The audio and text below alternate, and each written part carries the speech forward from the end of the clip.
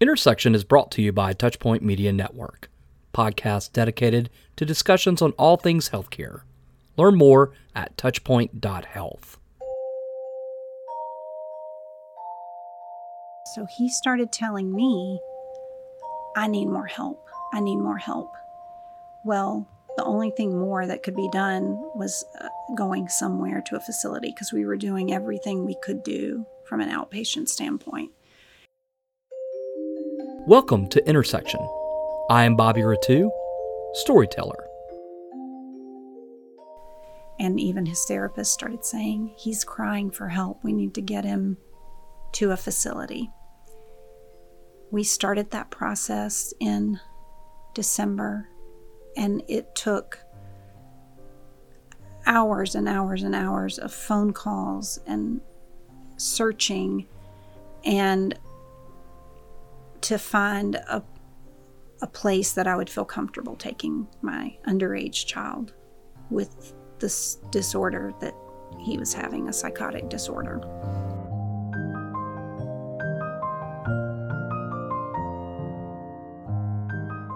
In part 2 of Bry's story, she continues sharing how her career as a pediatrician collides with her instincts as a mother of a child who has a mental disorder. This episode picks up with a decision to go to an inpatient facility and the realities behind what it means to gain access to quality care her child needed. If you have not listened to part 1, please stop and go back to episode 41 for the complete context. Here is part 2 of Bry's story.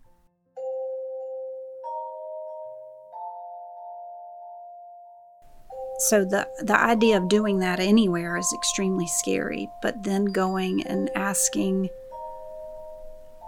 professionals for the options and realizing how incredibly limited the options are for any type of inpatient or even partial hospitalization. When you realize how limited your options are, it feels it's overwhelming, I'll say. Thankfully, when we finally, literally after over a month of him saying, I need more support, and I knew that the worst thing would just be to go wherever. I mean, there are places that will take adolescents with mental health disorders, but when you start really looking at the caregivers in those places, I see children in my office who have just left those mental health facilities, who showed up at the ER, at their local ER, and they were having either suicidal thoughts or, realize their parents realizing they were having a drug problem or whatever, and they get put in an inpatient facility for 3, 4, 5 days, and I see them back. It's never better. They may be on a medicine that will eventually make it better, but it's traumatic. It often is very disjointed as far as what they went in for and what they're coming out with.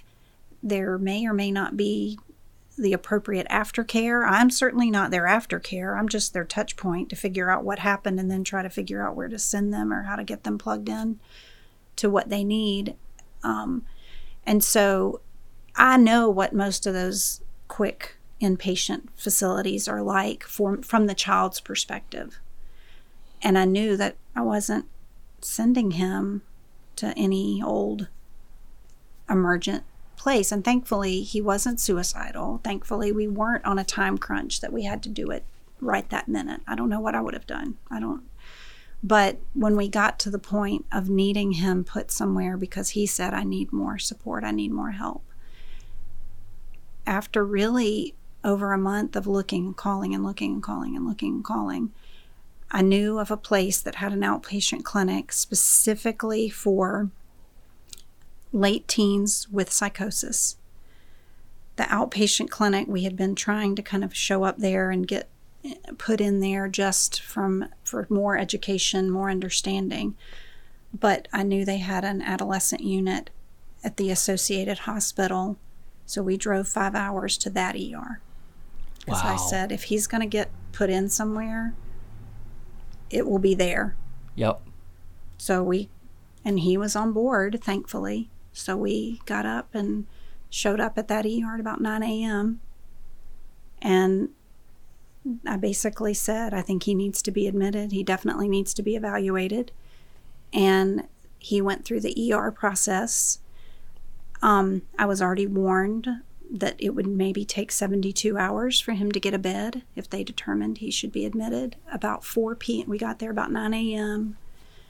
Because he was a mental health patient, he was put very much like a prison. He had to take all his clothes off, no phone, no laces. You know, they treat you as if you're suicidal or homicidal.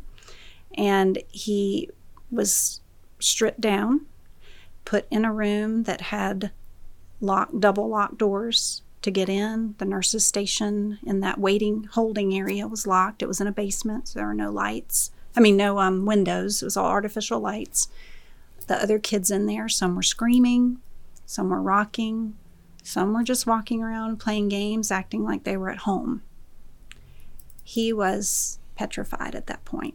He realized, I asked for more help. And I kept having to tell him this is a holding. Thankfully, I was able to just stay with him the whole time. I couldn't have my phone either. I mean, we were both, but I was able to stay with him.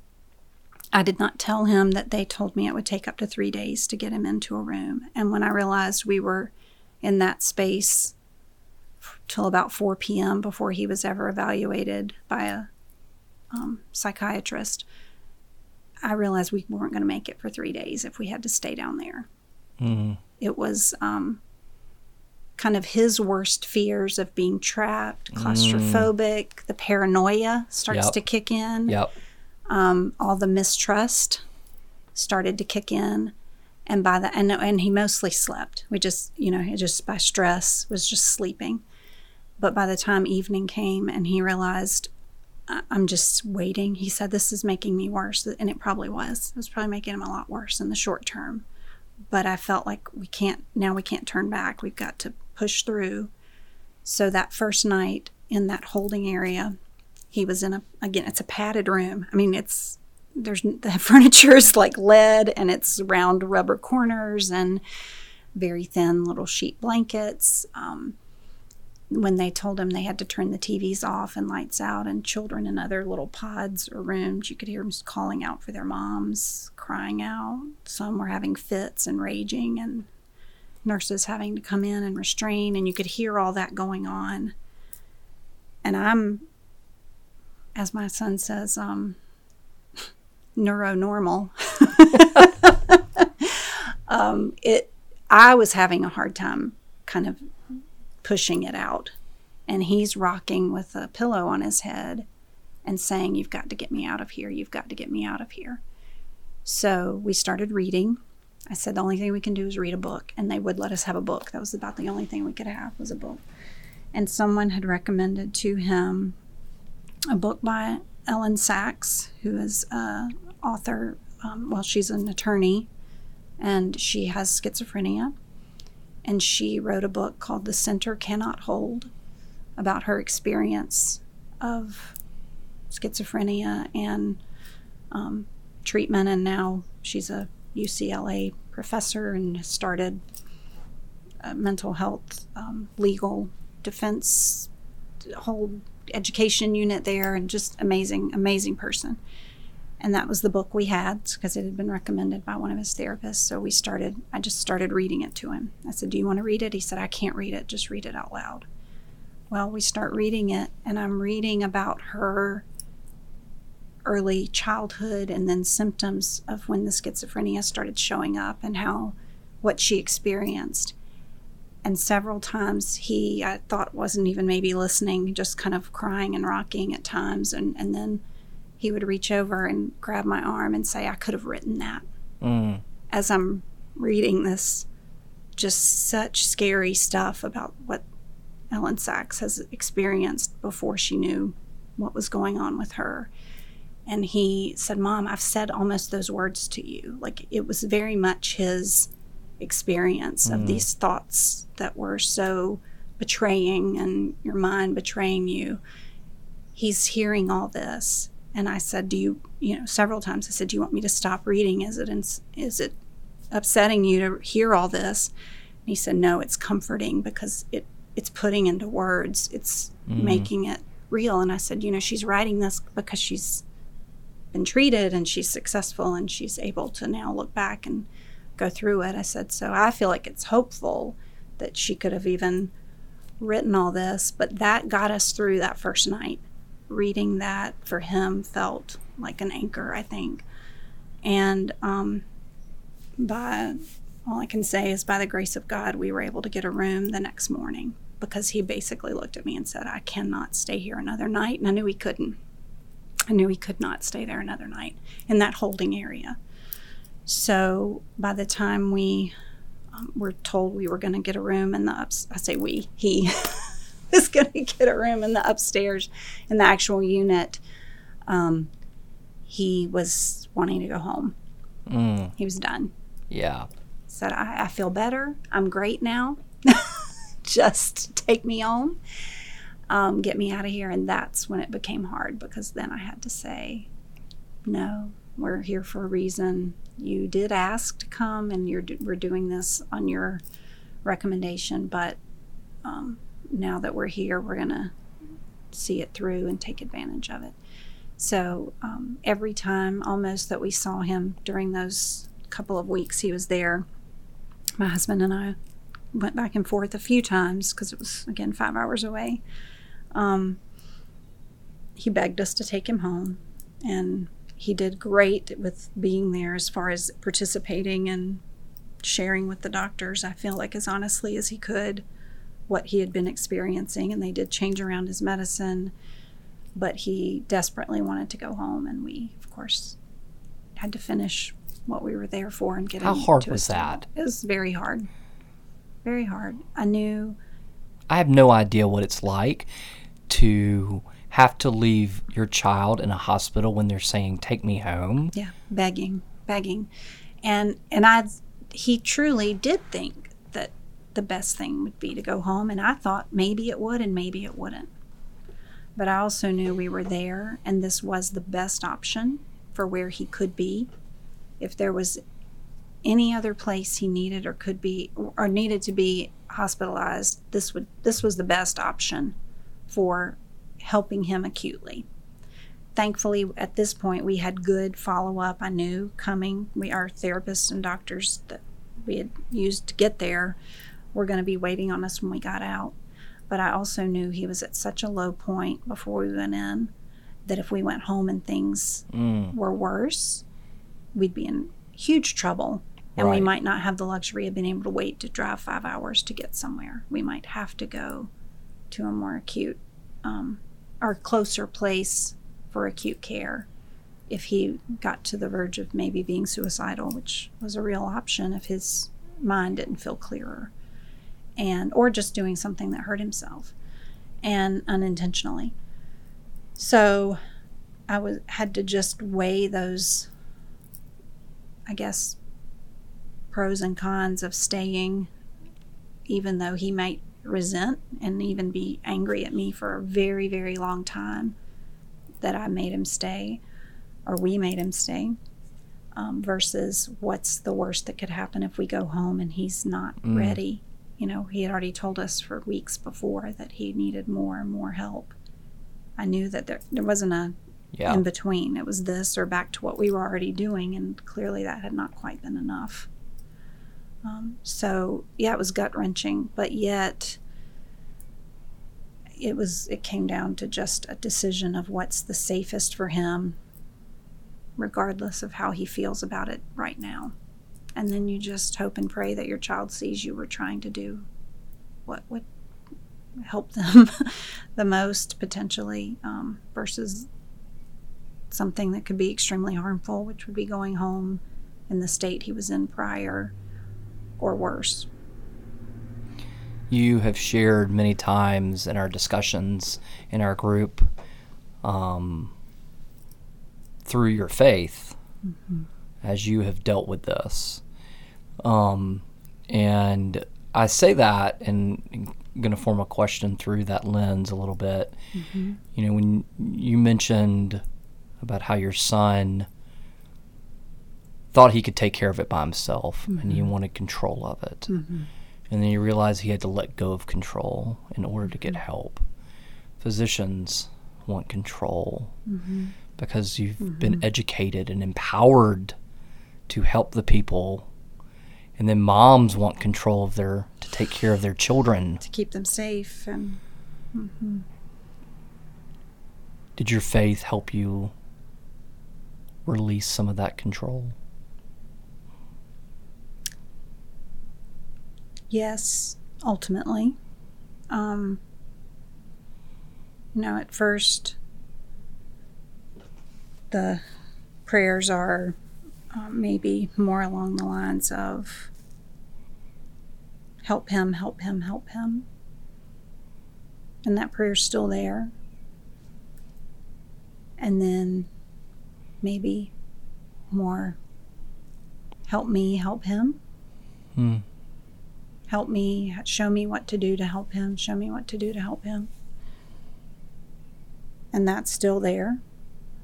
But I'm realizing now that as obvious as it seems,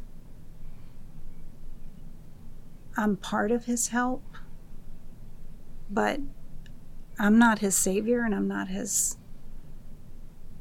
ultimately, I won't make him well.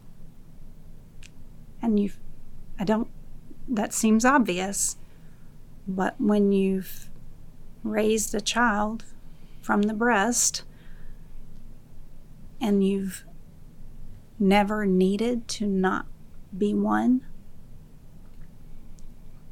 and again, we're at the age where we were not going to be one. I mean, there was a separation that was happening, but with all this, almost in my mind, we were having to be closer because we were trying to figure this out together, and there was an increased dependency when maybe when there definitely should have been an increasing independency, but because of the mental health need, in my mind, we were needing to be more dependent as a parent-child. But yet, that's not what a 17-year-old needs or wants ultimately. So navigating how to be a help, but not fix it, and let him become independent in the ways he needs to be to help take care of himself and get to where he needs to be in front of people who can help medically, but also trust his creator to be there with him no matter where I am in the picture.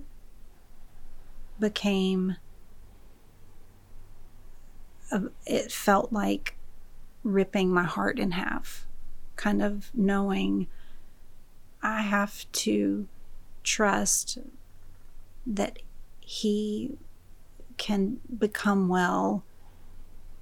Yes, I have a part to play, but it's not on my shoulders. And I'm not responsible for his becoming well. And that sounds like letting go. It's not. It's a very almost tortured